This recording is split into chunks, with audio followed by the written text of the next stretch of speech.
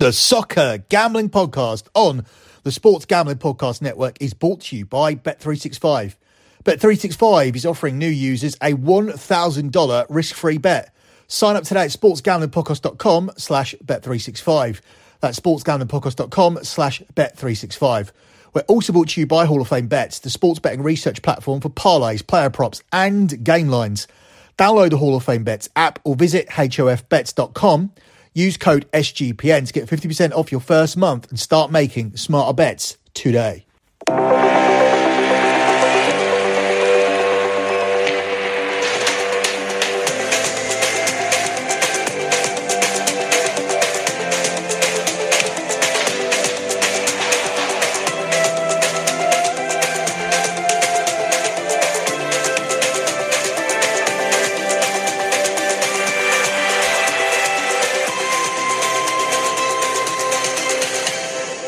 You are listening to an international special here on the Soccer Gambling Podcast. You can follow the Soccer Gambling Podcast X account on X at SGP Soccer. That's at SGP Soccer. You can follow Sports Gambling Podcast Network either at the SGP Network, that's at the SGP Network, or at Gambling Podcast, that's at Gambling Podcast. You can also follow my other X account as well. That one is at LockBangX, that's at LockBangX. It's important to follow that account because that is the account where I post my monthly P&L profit and loss spreadsheet. I always post it and then I always pin the newest one to the top of the page. So at the moment, you can see the pinned tweet is the month of October. And the month of October was good for over £2,800, which is just shy of $3,500 once converted. And most significantly, it was my 125th consecutive month of transparent and tracked profit. All of the spreadsheets are posted on the website lockbetting.com. That's also where you can sign up for my additional plays. Before you sign up for additional plays, I do encourage you to look at the other spreadsheets. I encourage as much due diligence as possible because a lot of people are saying this and that, but when you look through my spreadsheets, you will see I have got there with an impeccably and sensibly managed bankroll every single month.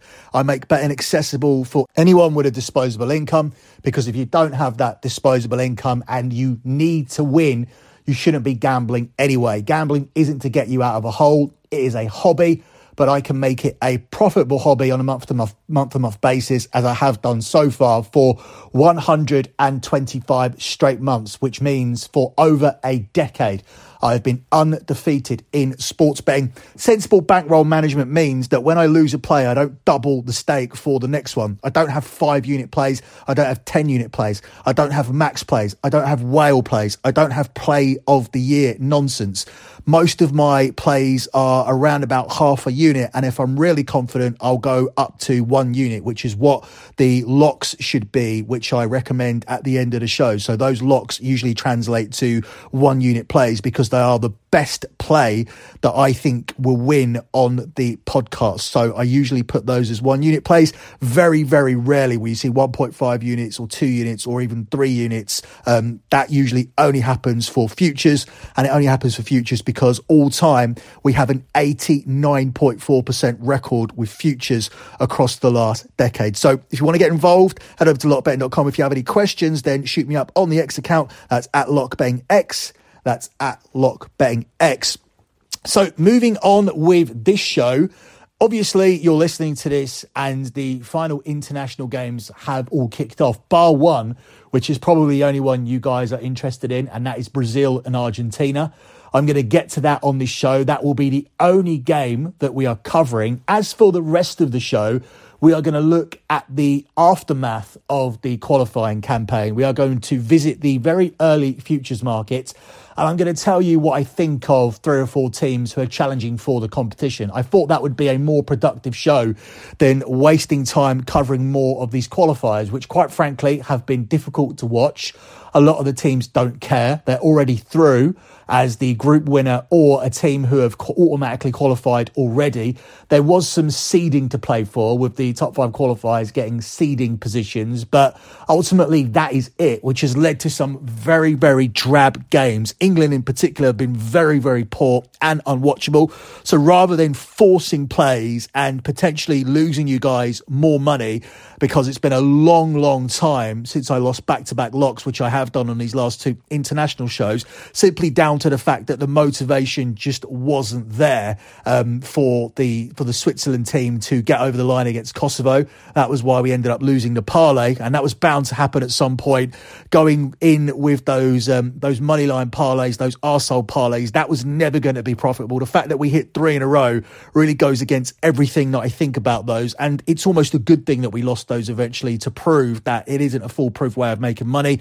And the other one was just the end of Argentina's record. Argentina's unbeaten record after the World Cup, where they hadn't even conceded a goal, ended as Uruguay scored the first goal and went on to score the second and won the game in Argentina. They've now beaten both Brazil and Argentina, who play each other tonight. So we're going to cover that game now, and then we're going to move on to looking at the Euros.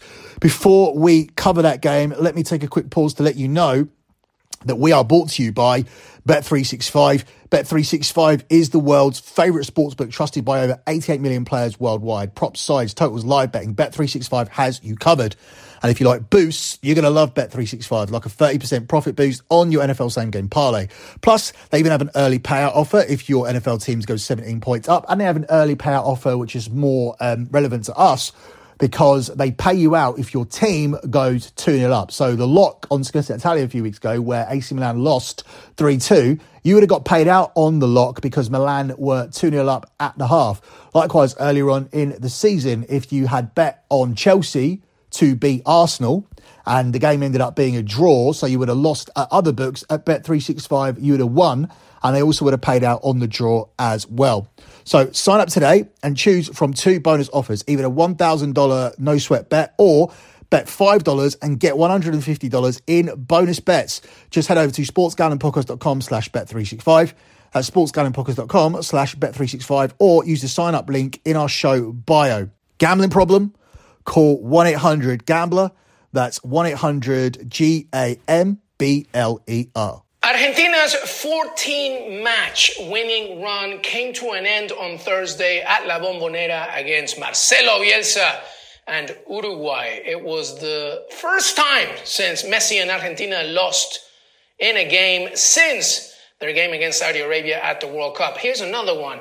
It was also their first loss at a World Cup qualifier since 2017, and their first loss in a World Cup qualifier since 2016. So it's quite a remarkable achievement. Let's focus on Argentina for a second. I'll get to Uruguay in a moment. But they looked lethargic. They didn't look ready. I don't know if it was the change of venue, because obviously the recent matches have been at the Monumental Stadium from River Plate, which, by the way, had to be rescheduled due to Taylor Swift playing in Argentina. So they go to La Bombonera, of course, and they knew that this game was going to be difficult for so many reasons. And I'll get to Uruguay in a second, but despite the, majority of possession for Argentina, despite the shots on target, which was only 3-2 against Uruguay, they didn't really get clicking. They couldn't figure out how to defeat a very aggressive, a very impressive Uruguayan side.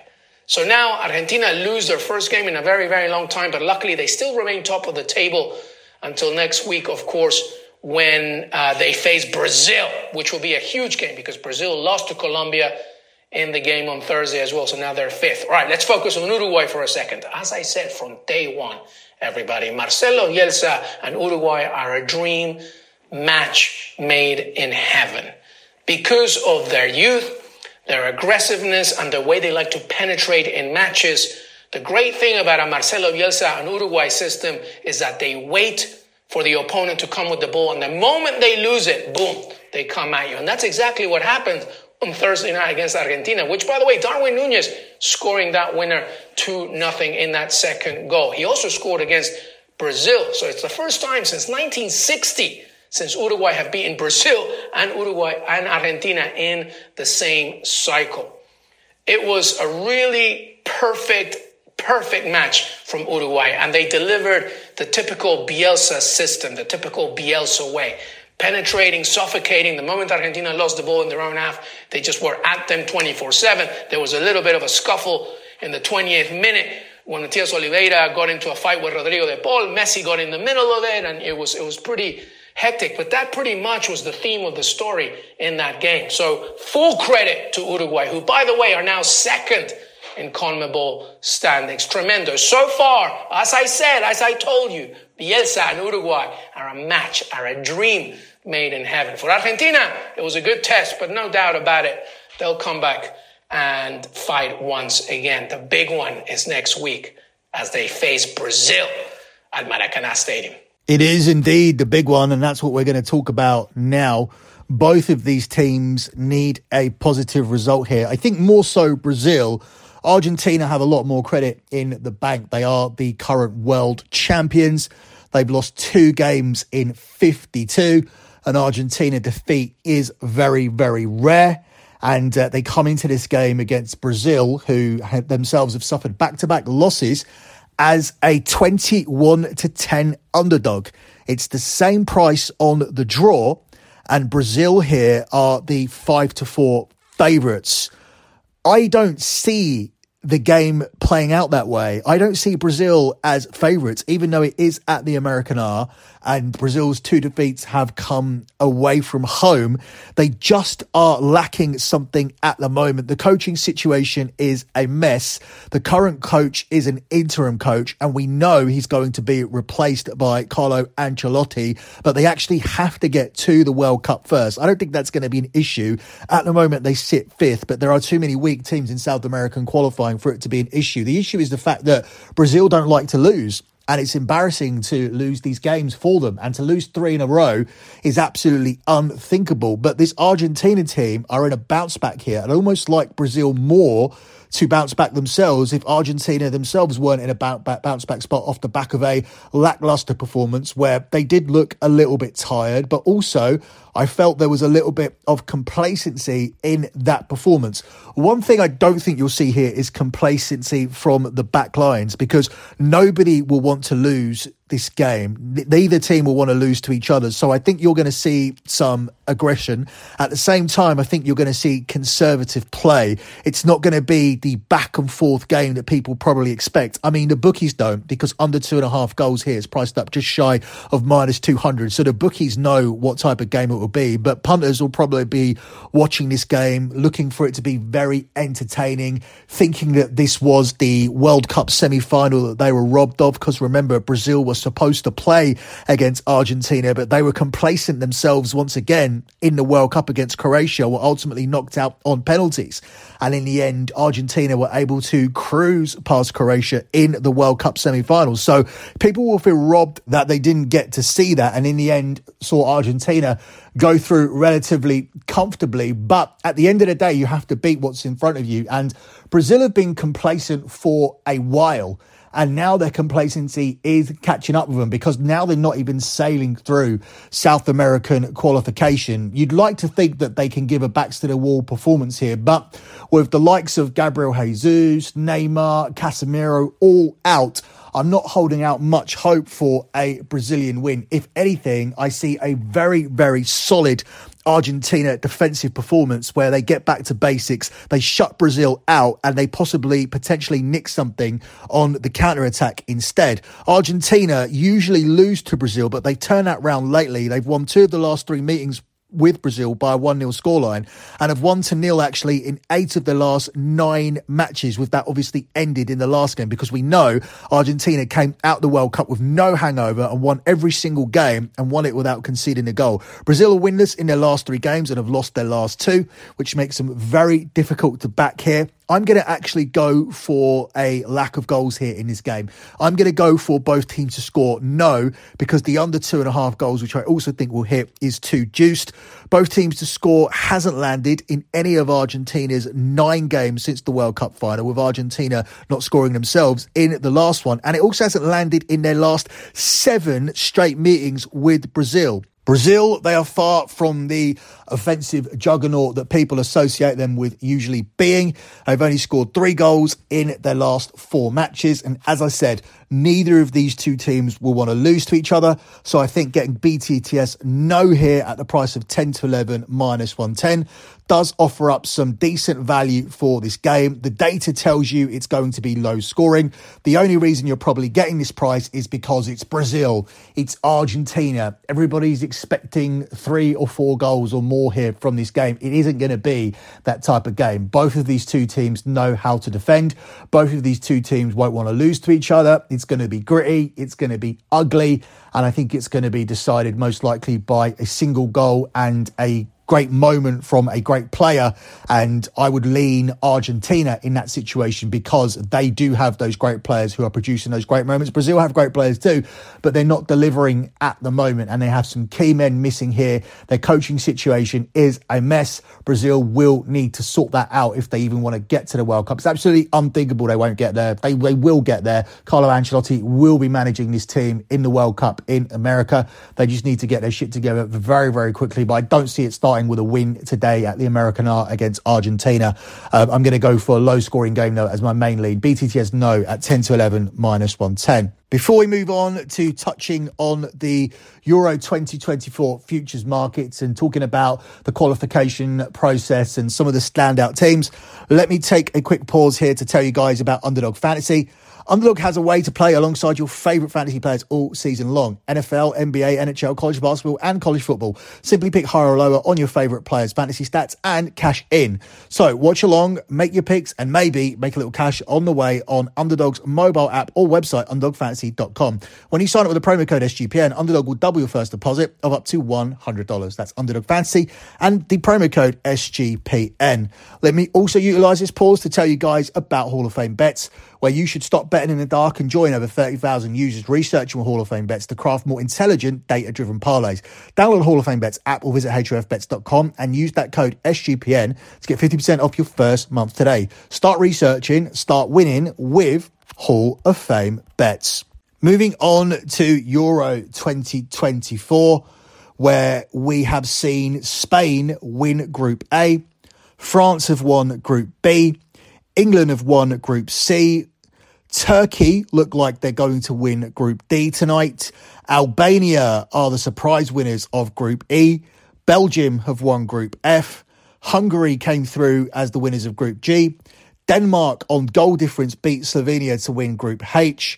And Romania look like the likely winners of Group I, unless Switzerland can get a win tonight. And Portugal came through as the winners of Group J with a 100% record. They were joined by runners-up Scotland, the Netherlands, Italy, either Wales or Croatia, depending on tonight's results.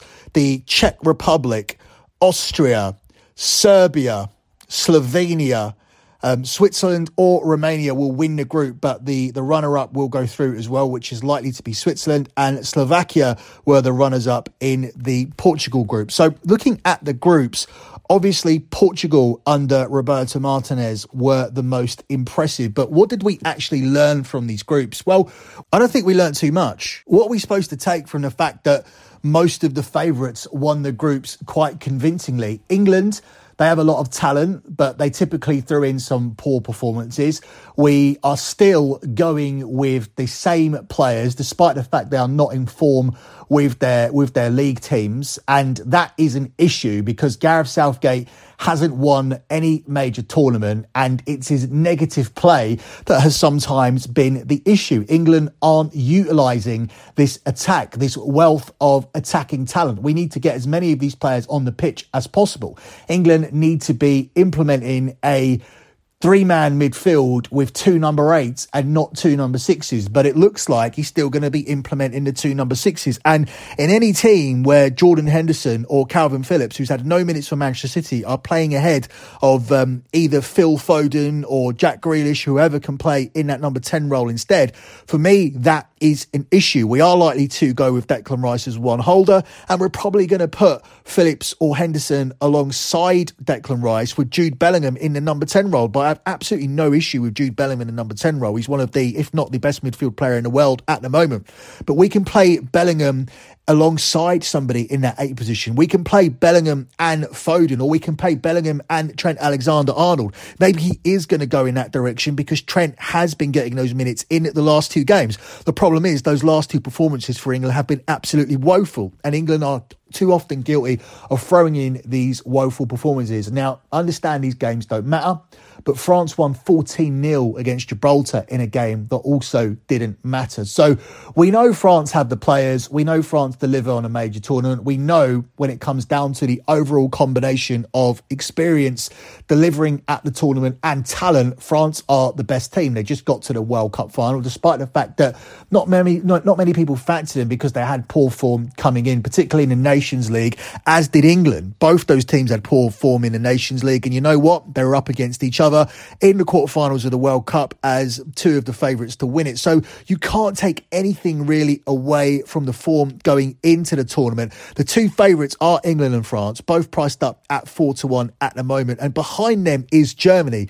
Now, you can take something from what Germany are doing going into the tournament. Germany didn't even have to qualify, but based on their friendly results alone, accompanied by a very poor World Cup, they ended up getting rid of Hansi Flick and have now brought in Nagelsmann. But Nagelsmann still managed his team to their first defeat the other day when they were beaten 3-2 at home to Turkey, testing Kai Havertz out as a left-back. God knows what he was doing there, showing that even he can't fix the issues defensively for the Germans.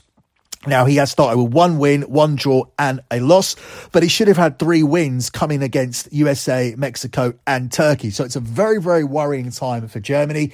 And despite the fact that you can look at France and England and say some of those poor results or some of those poor performances don't matter, you cannot say the same for the Germans, because this is the only preparation they have and they look in poor shape, and 7-1 on the Germans looks too short. You've got Spain at 8-1, but obviously they've got a big injury now with Gavi, the Barcelona star, being out. That's going to be a significant loss to their midfield. I still don't think they have the cutting edge in attack. I still don't think they have that number 9 who can win you a tournament. I don't trust Morata.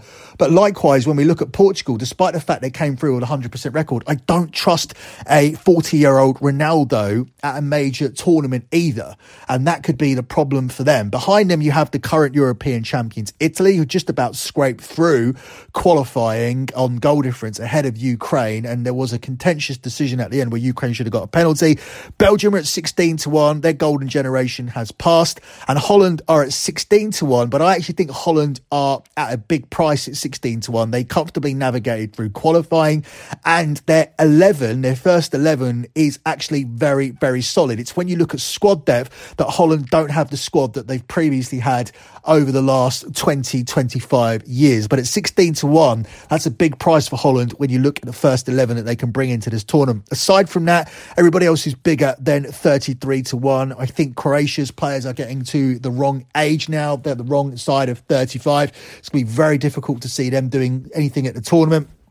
And I can't really make a case for the likes of Denmark, Switzerland, Turkey, Serbia or Scotland either. So the winner is going to come from the teams that we covered. And I do believe it will come from either England, France or Portugal. I think one of those 3 teams will win it. I think the Ronaldo situation is a concerning one, but you do have Gonzalo Ramos, who's a more versatile type centre forward. He isn't your outright number 9. He can move around and become more of a false 9 and integrate the wide players more, which will allow somebody like João Felix to come into the team and have more of a role if they decide to do that. If Roberto Martinez decides that it isn't working with Cristiano Ronaldo. Now remember, Portugal did make that decision in the last tournament at the World Cup, and it had very, very positive results. They then changed again for the quarterfinal and just could not break down Morocco. And they came up against a very, very stubborn defensive Morocco team that they couldn't break down. And that was Portugal's downfall. Prior to that, they did look like the best team at the World Cup. And again, that always seems to be the problem with Portugal. They go through the qualifying campaign very easily. They put in some very, very strong performances, and then suddenly they are susceptible to an upset. And now I'm not putting the blame of that on Ronaldo's shoulders. What Ronaldo has done up until this point of his career has been absolutely phenomenal. To go to Saudi Arabia as well, he's not just gone there and scored goals that we expected him to score. He has been a leader, and he has scored some phenomenal goals that he could have scored in any league in the world. So Ronaldo is far from finished, and perhaps this is going to be Ronaldo's final say, winning a major tournament. Obviously, it's not going to be a World Cup, but is anyone going to be surprised to see Ronaldo turning up in the USA and playing in that 2026 World Cup, or at least being part of the squad? I wouldn't, because the guy's an absolute machine. And no matter what his age says, he has the body of a 25-year-old and is probably physically the same as other footballers in their early 30s. So I'm not worried too much about Cristiano Ronaldo. It's just that under the previous regime, he was the main focal point of the team. Everything had to go through Ronaldo. Well, Ronaldo's not that player anymore. You can't have the likes of Bruno Fernandes and Rafa Leao and João Felix and Gonzalo Ramos all just looking for Cristiano Ronaldo. Ronaldo can be there. Ronaldo can pick up the bits and pieces. Ronaldo can still take the half chances. Ronaldo's still a player you can look for in the box. If you utilise Ronaldo the right way, which isn't giving everything to Ronaldo and thinking that you're going to get the Ronaldo that you've seen for the last 15, 20 years, if he's just your centre forward and he's in there doing centre forward things, then that's the way that you utilise Cristiano Ronaldo. Perhaps that will be the key to help Portugal win it, and perhaps at the price of 9-1, they'll look very, very big, especially after coming through this qualification campaign with a 100% record.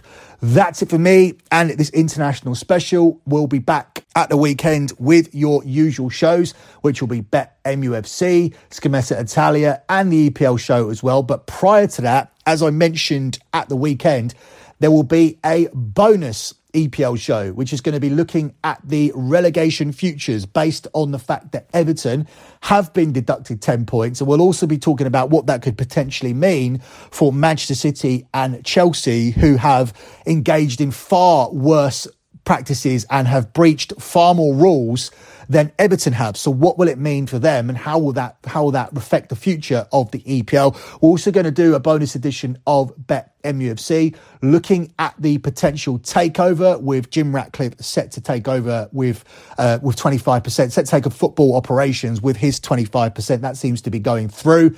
And looking at Man United's start to the season and what may happen moving forward as we enter into the Christmas period. So make sure you check out those two bonus shows, and make sure you check out all of the usual content when that returns at the weekend. Until then, good luck with all of your bets as always, and thanks for listening.